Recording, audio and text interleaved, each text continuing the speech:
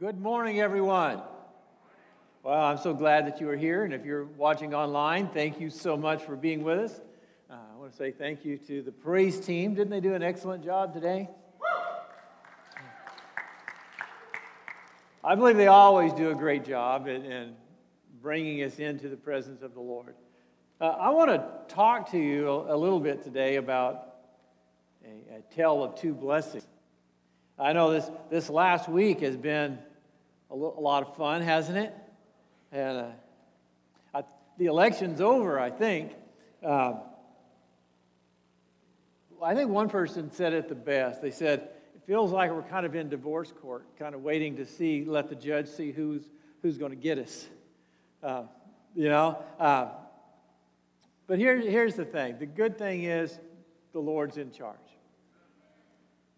And it doesn't matter who is elected. We are going to pray for them. They are going to be our president, and we are going to do everything in our ability to make sure that they are a success. Amen? I need a little more amens. So I heard a couple of them coming from online. But I need to hear them from in here as well. But here's the question that I want to pose to you today. Do you think that any president, any person can solve the problems that we face in America? The truth is, I don't care who it is outside of Jesus Christ. So they're not going to be able to solve the problems that we have. So I just don't look to Washington to fix America. America needs Jesus. America doesn't need more social programs, and it doesn't need higher taxes or lower taxes. It doesn't need free health care or health care on demand or anything else. America needs Christ alone.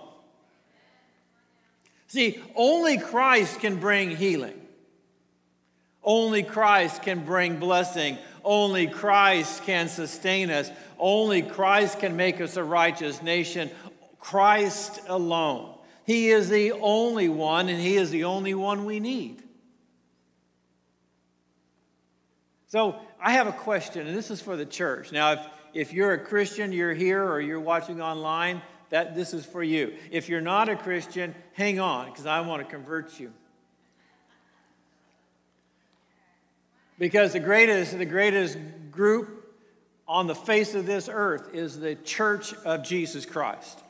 And I don't care what label you put over your door, whether you're a Pentecostal or a Methodist or a Baptist or a Christian Missionary Alliance, it doesn't really matter. If you have Jesus Christ in your life, if you have been born again, if you are walking with Him, if you are talking with Him, then Christ has set you free, and you are part of this amazing body of Christ that's going to rule and reign with Him through eternity. Now, I like that. But I have a question for the church. Okay, you ready for this? Why don't we try Jesus?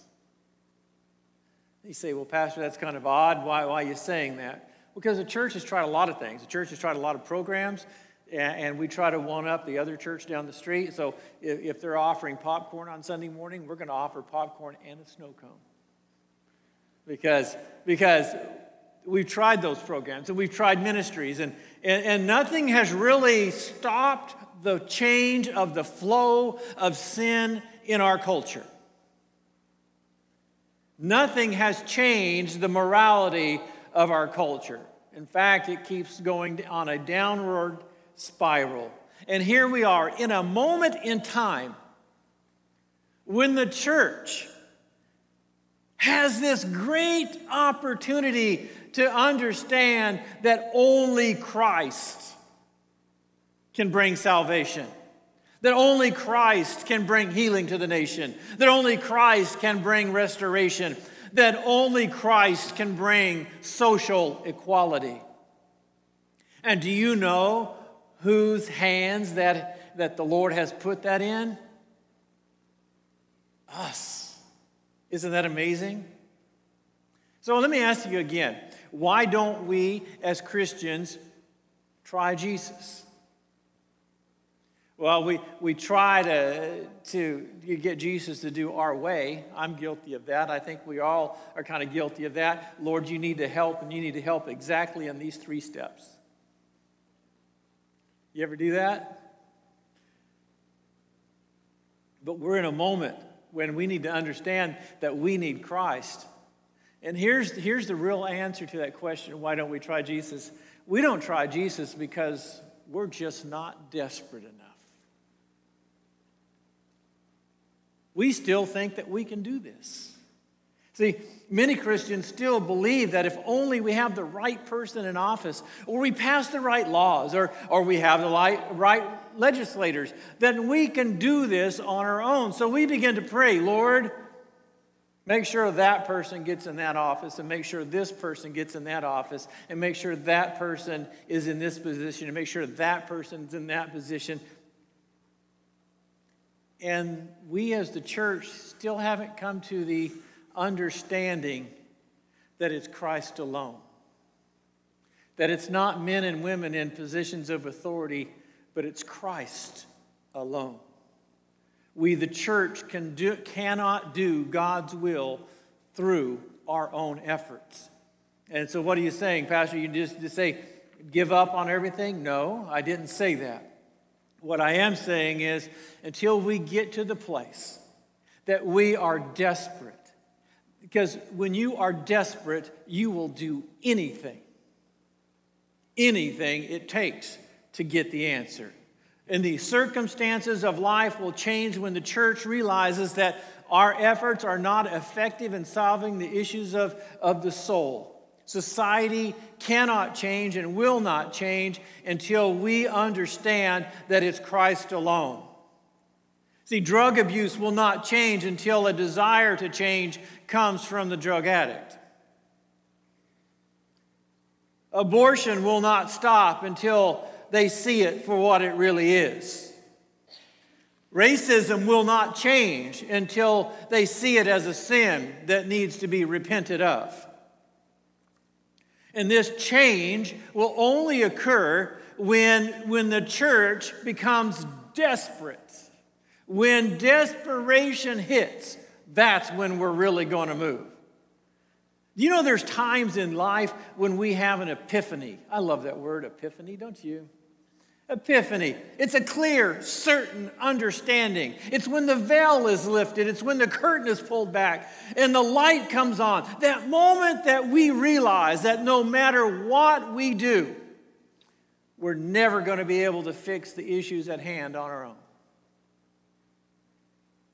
I pray to God that the Lord gives each and every one of His children an aha moment, an epiphany, an understanding that it's Christ alone. In Christ we stand.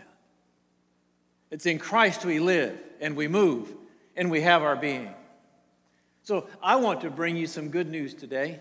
I love good news. I like the glass half full. In fact, I like the glass completely full and overflowing. I'd rather be happy than sad.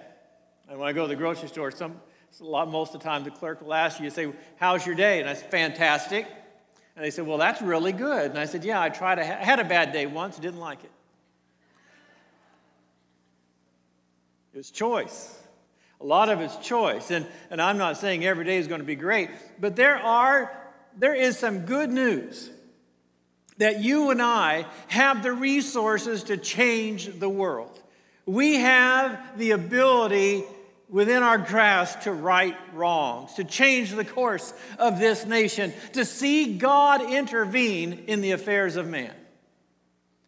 That's within our grasp. That's within our ability. And I want to speak to you this morning on the tale of two blessings. It's found in Luke chapter 8. And it's what can happen when the church becomes desperate for God to work. What will happen when the church realizes that no matter what we do apart from Christ, it's not going to matter? But when the church, the body of Christ, realizes that it is only Christ, and we let go of everything. Ooh, boy, I felt that one.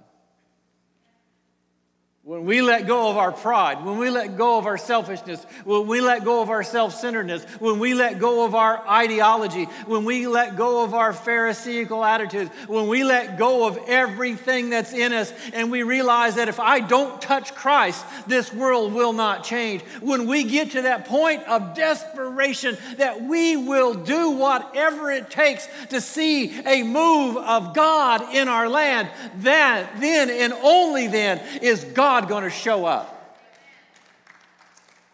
God's not going to show up if we're taking credit for His glory.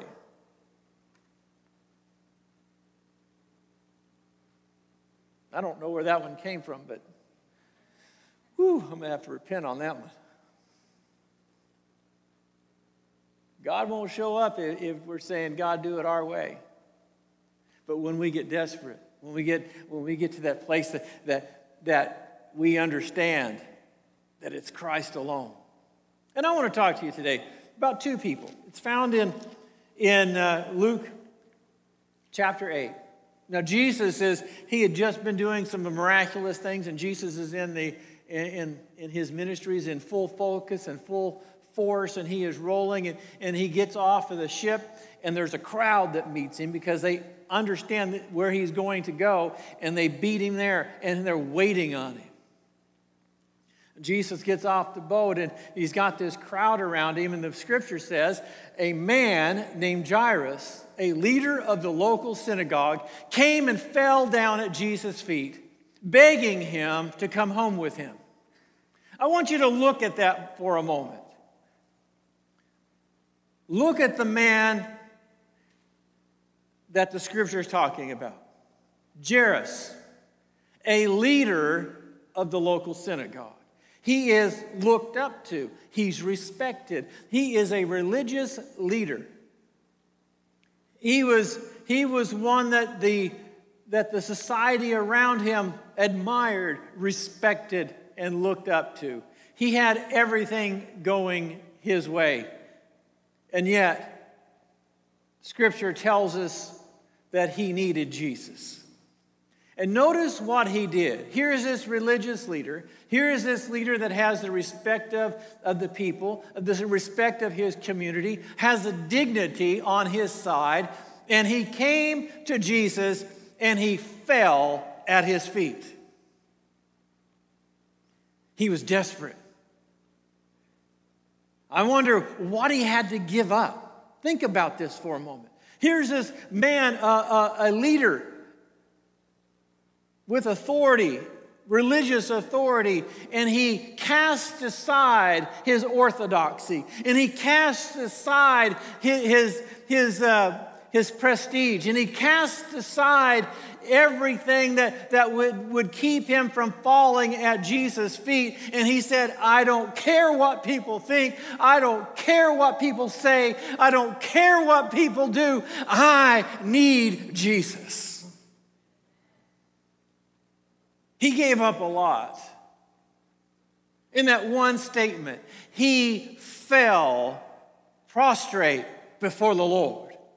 He was saying, I can do nothing, but I am begging you. I am pleading with you. I need you. I don't need my position in this culture. I don't need anything else, but I need you. Think about that for a moment. And you say, well, why was he doing this? Second verse says this, that his only child was dying. For those of you with children, when they're sick, or when they've been in an accident, or they've been injured, and you know there's nothing that in your own ability that you can do, you will do anything and everything possible to help them. This man, Jairus was coming not for himself, but for his child, his only child. His 12-year-old daughter was lying sick on the verge of death. They had tried everything. They had done everything they could do, and she was not getting any better. And Jairus said, I am desperate, and I am going to the one that I have heard that can heal. I'm going to the one that I've heard that can do the miraculous. I am going to the one that is blessing others, and I am going to lay at his feet and beg him until he comes and blesses my child. I have a question for you again. Are we desperate to save our friends? Our family? Are we desperate? Have we gotten to that place? And I know I'm not picking on you. But I'm just simply asking a question.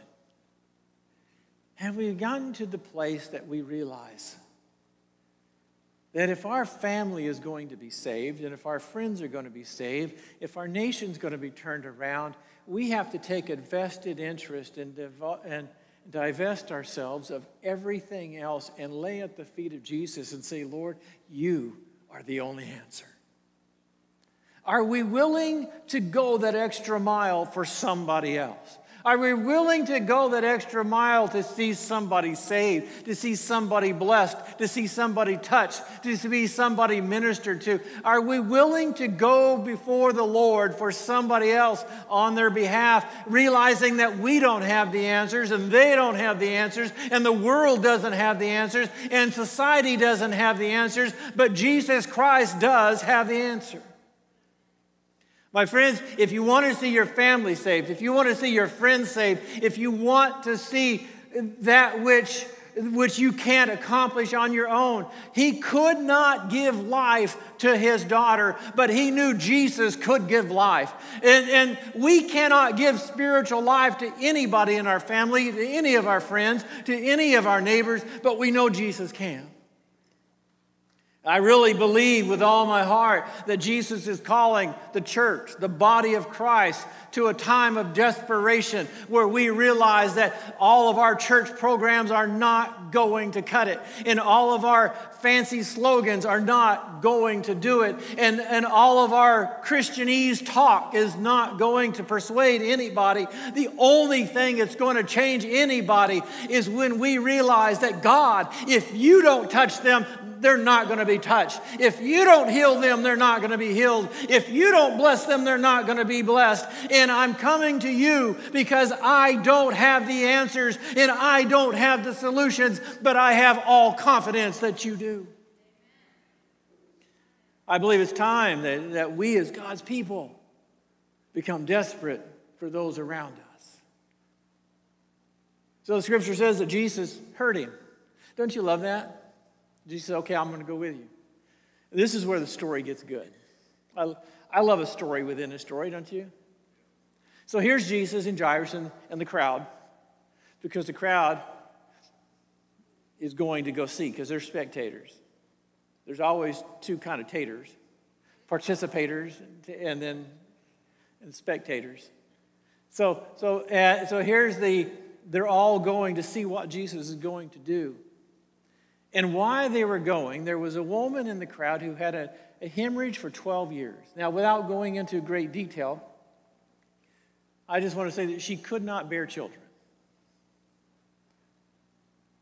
She could not give life. Something was keeping her sick for 12 years. She had spent everything she had on doctors and could not find a cure. Think about that for a moment. I think it's amazing that she went and tried to do everything and could not find anything that helped. For 12 years, she was supposed to be isolated and separated from her family according to the Levitical law.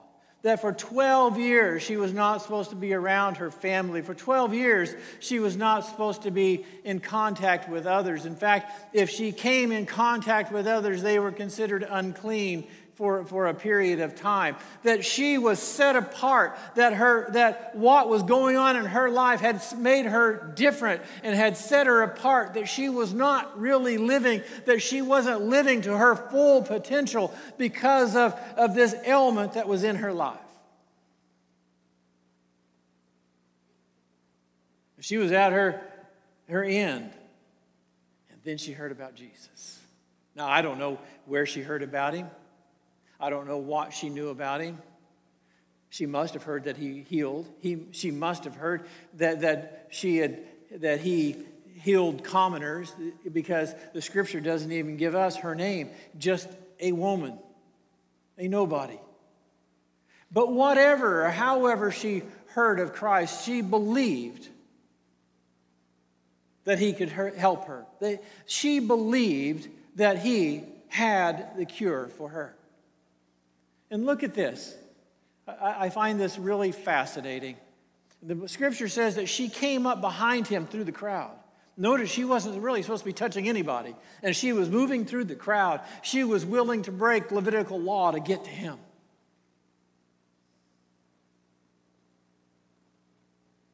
I wonder how many social cues we're willing to break to get to Jesus.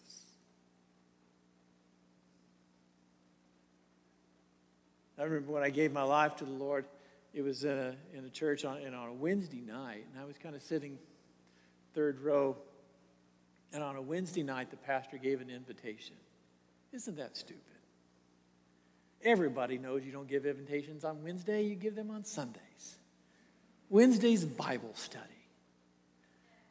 And yet he had enough presence of the Spirit of God that he gave an invitation. And I remember wrestling with myself, hanging on to the back of that pew. I think if you go there today, you can still see my handprints. I mean, it's just, I was wrestling with myself. What would people think? But you know, what really transpired in me was I had to get to the place that I did not care. I needed God. And my desperation for God overruled everything, what people thought, what people would say, how people would perceive me. I just did not care. I had to have God. This woman is at the point, she's at her breaking point, and she hears about Jesus, and she is desperate. She is willing to break every social norm to get to him. And she goes, and she touches the fringe of his robe. And you think, well, that's just something that's in there because that's what she was looking for. But I want you to really notice, in Numbers 15, 38 through 41, the Scripture, the Word tells us that when God spoke to Israel, he said, Israel, I want you on your cloak, on your covering, that I want you to embroider it with a blue cord, and on the edges of it, I want you to put tassels, blue tassels on the hem. And those tassels represent and are to remind you why you are holy, why you are righteous, why you serve Yahweh. And what this woman was saying when she said, I want to touch the fringe of his robe, is I want to touch what keeps him holy, what keeps him pure, what gives him power, what gives him authority to heal. I want to touch his source of strength. And when she touched it, she was immediately healed. Not a day later, not a week later, not a month later, but immediately the Bible says that the bleeding stopped right then. And she knew it. And Jesus knew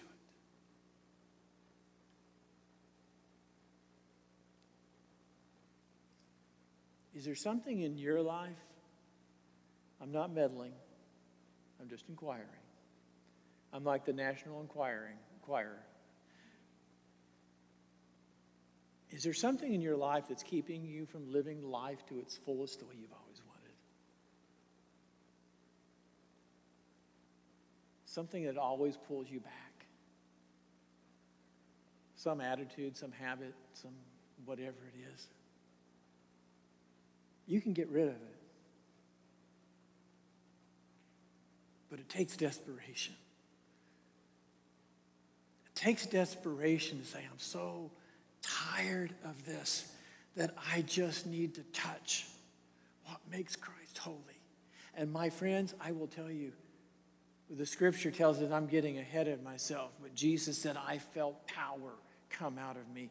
That word power is dunamis, the same one that they used on Acts chapter 2 when the Holy Spirit was poured out. What he was saying, some of my spirit moved from me to somebody else. And if you really want to rid yourself of the infirmities of this life, the ones that are keeping you from living life to its fullness, reach out and touch the presence of God. Reach out and touch the Spirit of God. Allow God's presence to move in power in your life, and it will transform you on the inside.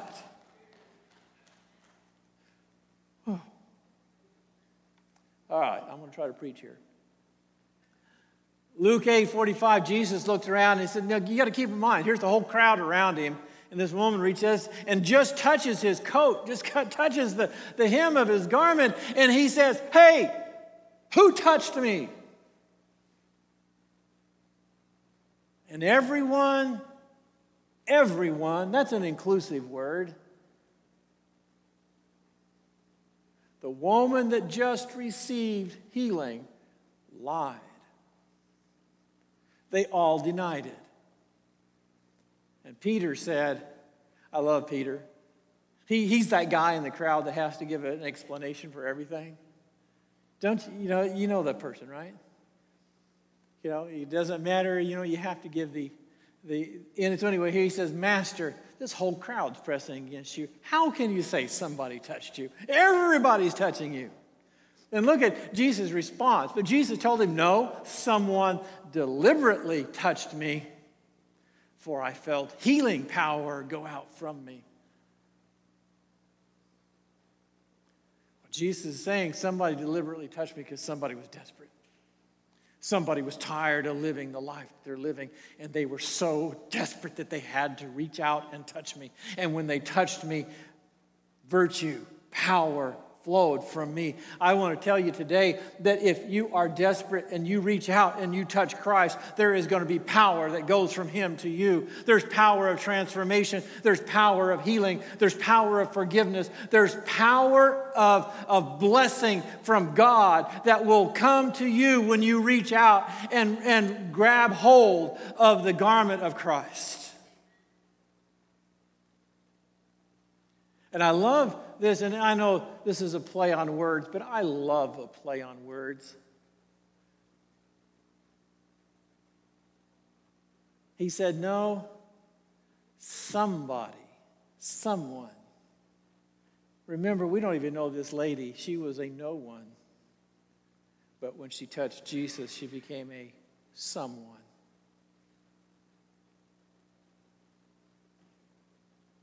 If you want to go from a nobody to a somebody, touch Jesus. Let's go on. When the woman realized that Jesus knew, she began to tremble and fell to her knees before him. And the whole crowd heard her explain why she had touched him and that she had been immediately healed. She confessed. There's something about when you touch the Lord that repentance, you just have to share. And notice that she didn't stand before the Lord. She fell before the Lord.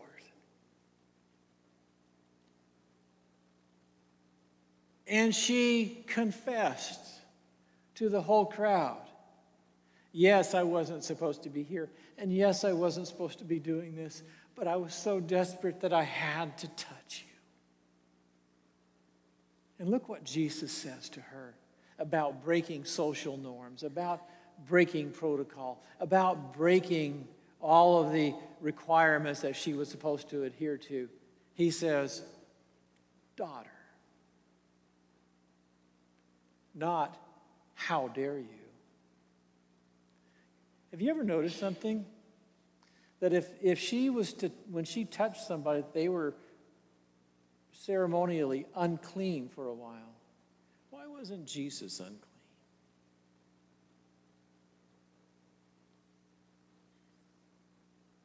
Because he's pure.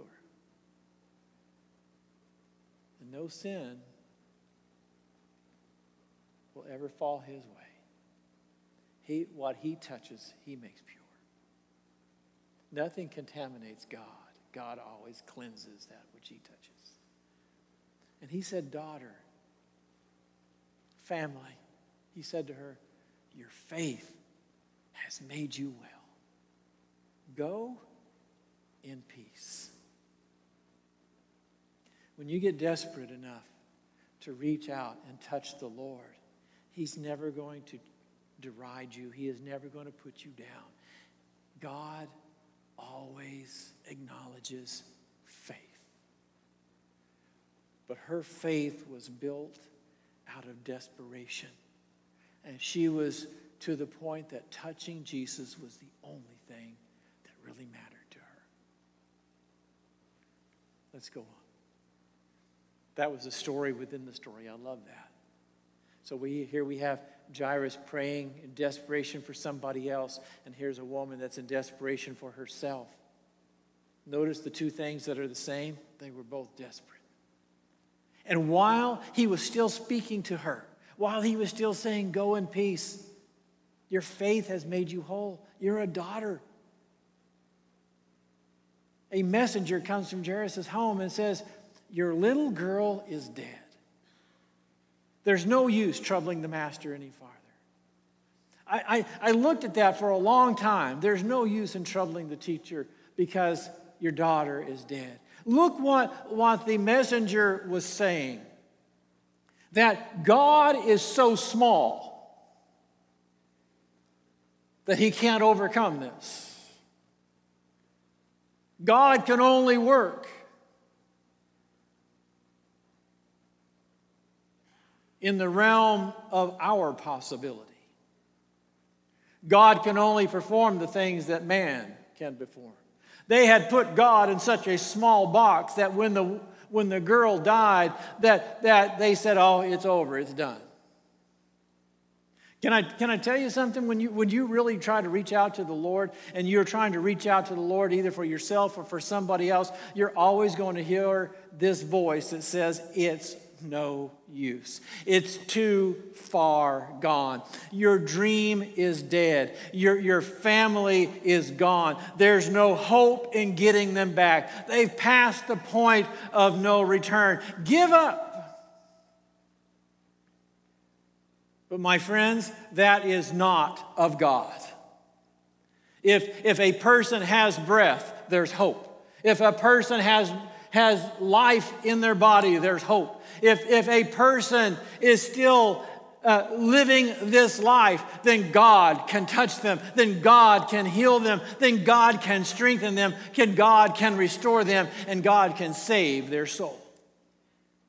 Don't give up.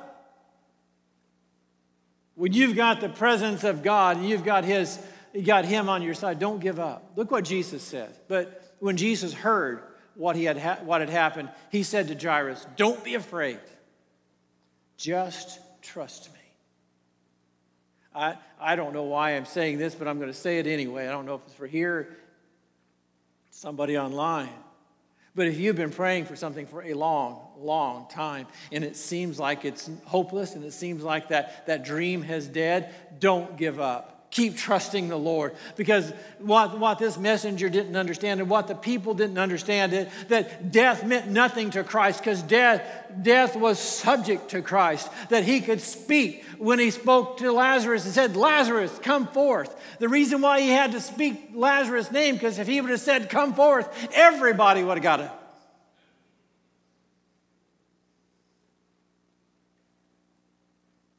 Death is under his control.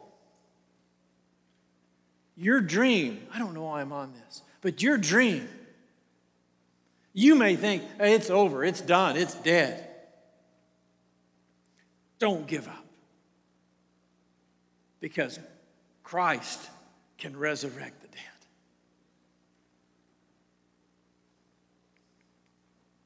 And when they arrived at the home, Jesus wouldn't let anybody go in with the exception of Peter, James, and John and the parents. I love that. He wasn't going to take any chances. Only those that had faith come on in. Everybody else, all you spectators, kind of stay out there. So he brings them in, and I love this. And the house was filled with people weeping and wailing. But he said, "Stop weeping. She isn't dead, she's only asleep." And when the crowd heard it, they laughed because they all knew she had died. And you say, well, was she really sleeping? No, she had really died. But what they failed to realize is that life was standing in front of them. In him was life, and that life was the light of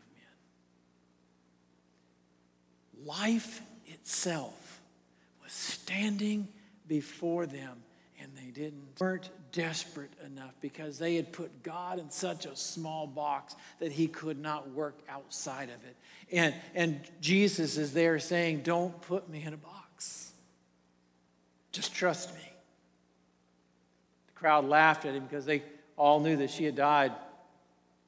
Then Jesus took her by the hand and said in a loud voice, "Get up, my child." And at that moment, her life returned and she immediately stood up. I like that. Not 5 minutes from then, 10 minutes, an hour and a half. But immediately, it's like, whoop, all right, I'm here, I'm back, let's go. And then Jesus said, "Hey, give her something to eat. I think she's hungry." Don't you love that? Would our praise team come? I think I'm going to end right there. If you would you stand with me? Years ago, when I was a younger man, I would say young man, but that would make me old, and I haven't come to terms with that yet. When I was young, I was working in a box factory that made boxes, and on the floors, if you've never been in one of those factories, they have conveyor belts with steel rollers, so you can push the big boxes, cartons and stuff down the rollers. And I was working one day, and there was one of the boxes that had gotten stuck on one of the intersections. So I stepped up to kind of give it a little push. And where there was supposed to be a little metal plate to step on, there was nothing. And when I stepped on it, the belt that was moving one way so it would push the rollers the other way caught my foot and was pulling my leg into the rollers. Now, I'm a very quiet person by nature, most of the time. But when I realized that if somebody didn't turn this off, I'm going to lose my leg, I screamed like a little girl. And if you've never heard a little girl scream, it hurts your leg. But I sat there and wondered, now if in that situation, if I would have kept in my own persona, my own MO, and if I would have saw my leg getting pulled under, if I would have said, "Oh, pardon me, help, hey, if you could, hey, when you have a moment, would you come and would you turn that off?" I wouldn't be standing here today.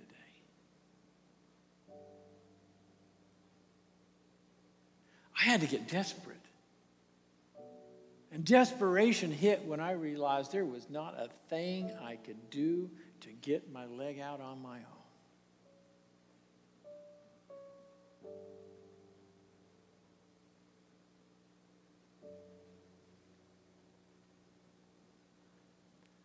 There's good news.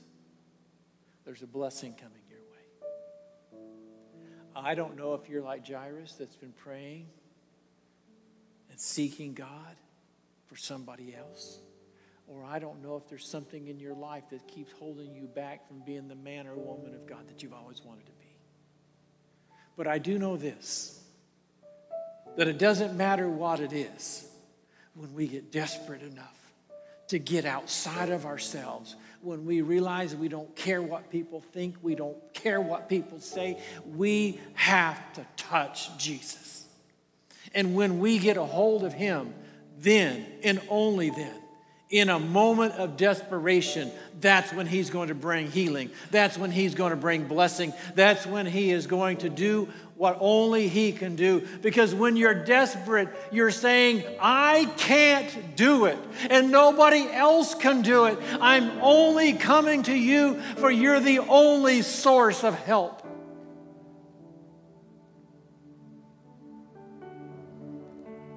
I think there's somebody here today that needs to put their family there and say, God, I can't restore my family, but you can. I can't bring healing. I can't bring change of mind and heart, but you can. I wonder if we could just call on God for a moment. And as we sing this song, what a beautiful name. What a beautiful name, the name of Jesus. That all of heaven and earth bow before.